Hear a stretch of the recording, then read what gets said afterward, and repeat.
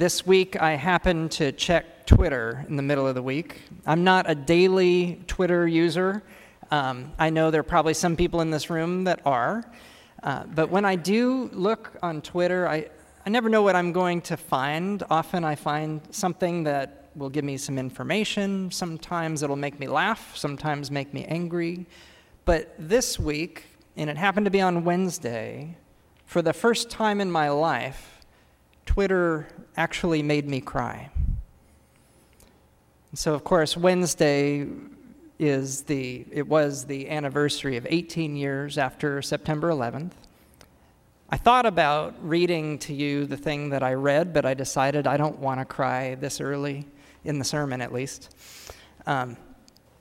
What it was a person had forwarded a message, and the first thing they said was, "It's been exactly 18 years. Let us never forget."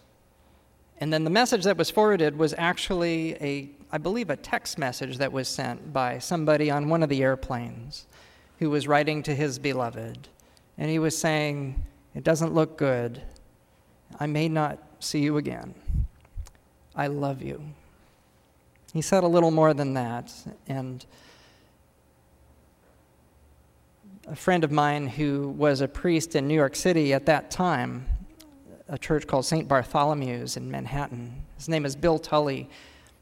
I heard him speak about the many messages that were given, calls that were made, text messages, and other kinds of communications. And people have actually looked through them, and one particular word, one phrase, in fact, stands out. And way beyond any other phrase that was used that day, there's one phrase that was used the most. And it was, "I love you." Throughout the city, here and in New York and across the country, people were expressing to their beloved their true love for each other. And as Bill Tully describes it, and as I experienced it in the weeks and the months after, I was living near New York, and I was able to go into that city at that time. His words were that the city melted into love. Something happened. It seems to me the difference that was made was all of a sudden people could appreciate the preciousness of life and the preciousness of one another, and even strangers. My wife, who was living in New York at the time, we hadn't met yet, she used to travel by train every morning underneath the Twin Towers on her way to work. But when she was living there at that time after the events, she said, the word melting is a good word because it was like the division between people that you would encounter but you maybe wouldn't really acknowledge or even look at. All of a sudden, all the invisible barriers melted away, and people realized the importance of being connected, of being caring, of expressing that caring. And the people who responded, the rescue workers and so many others, responded instinctually. They responded without even having to give a thought. They leapt into action to serve, to help, and many, especially on the day, risking their lives to do so. And so the words of that tweet are good words. Let's not forget. Let's never forget that. Now, the Pharisees and the scribes that we hear about in the beginning of the gospel lesson this morning, it's very easy to point fingers at the Pharisees and scribes of how they didn't get it, how they were stuck in their ways and very judgmental and close-minded. And yet, I think we need to be honest and fair, too, to remember that they were doing what they thought was right in all that they did. And I believe those people probably knew love. They probably did know love, but like so many of us, their love had become selective. That's what we often do as humans. We are gifted with loving, but somehow, tragically, we let our love become selective for those groups with whom we feel comfortable and not the outsiders. And Jesus is hanging out with the people who are very much the outsiders, the ones you're not supposed to love, let alone share even a meal with. And when he responds to them, he doesn't argue he just tells some stories. In fact, actually, the words that we heard in the scripture today always make me smile. They're meant as an insult, but they become a good theological teaching. The words, "This fellow welcomes sinners and eats with them." And you know, there's a church that is in San Francisco that I used to go to, and they built a wooden altar not too many years ago, and they decided on their wooden altar that scripture passage would be perfect. They carved it in the wood in both Greek and English. "This fellow welcomes sinners and eats with them." Us. Well, Jesus tells these three stories. He first tells the story of a man who loses one sheep out of 100, and he searches out for the one sheep and finds it, carries it back, and rejoices. And the other story is of a woman, if she were to lose one coin out of 10 silver coins, and turns her house upside down, finds the coin, and then invites her neighbors to celebrate with her. And then the third story we didn't hear in the gospel today, but it's the next story that he tells, and it's a very famous teaching, nothing less than the prodigal son. The man who loses his son, and his son comes back, and he meets the son out on the road partway, and then throws a big party. All three of these have the same pattern. Something's lost, it's returned and found, and then rejoice, celebration.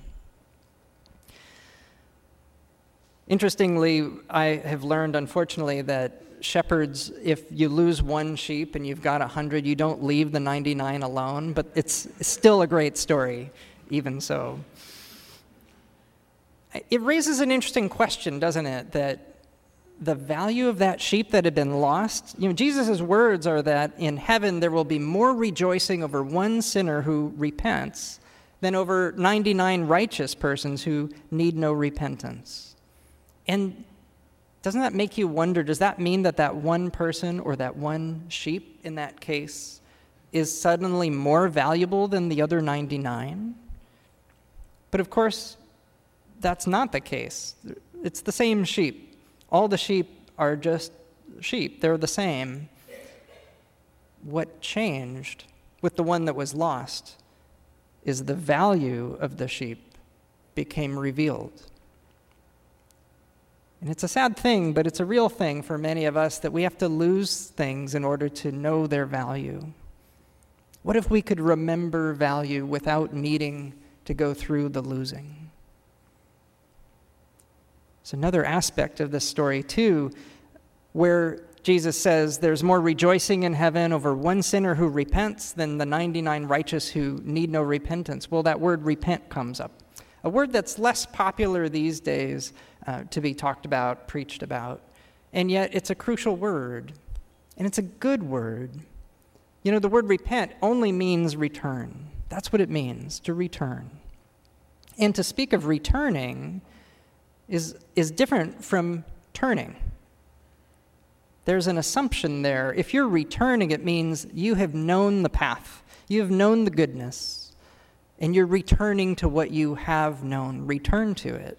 As opposed to a different message, which has actually been preached many times from many pulpits, which is turn, as in turn from your nature to something else, something better. Jesus is actually not saying turn from who you are, but turn back to who you are. Like those many people 18 years ago, they didn't need to think. It was instinctual to be who they were, which is people of service, people of love, people who could risk their lives.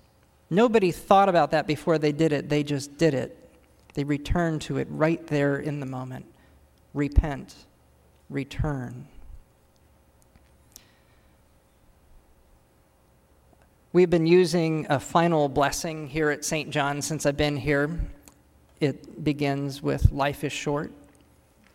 And I'll tell you the story on how that blessing came to me. And I've been using it for years and years. Bill Tully, my friend, the former rector of St. Bart's that I told you about, that week when September 11th happened on a Tuesday, somebody handed that blessing to him. And they said, you may want to use this sometime. And so he put it into the liturgy to close the service that very first Sunday. Incidentally, it is written by a Swiss philosopher and poet named Henri Frédéric Amiel, whose own life was short. He lived only from 1821 to 1881. And they used that blessing at St. Bart's that first Sunday, and then the next Sunday, and the next, because they learned that that is a good reminder for us to remember always. And so it is true.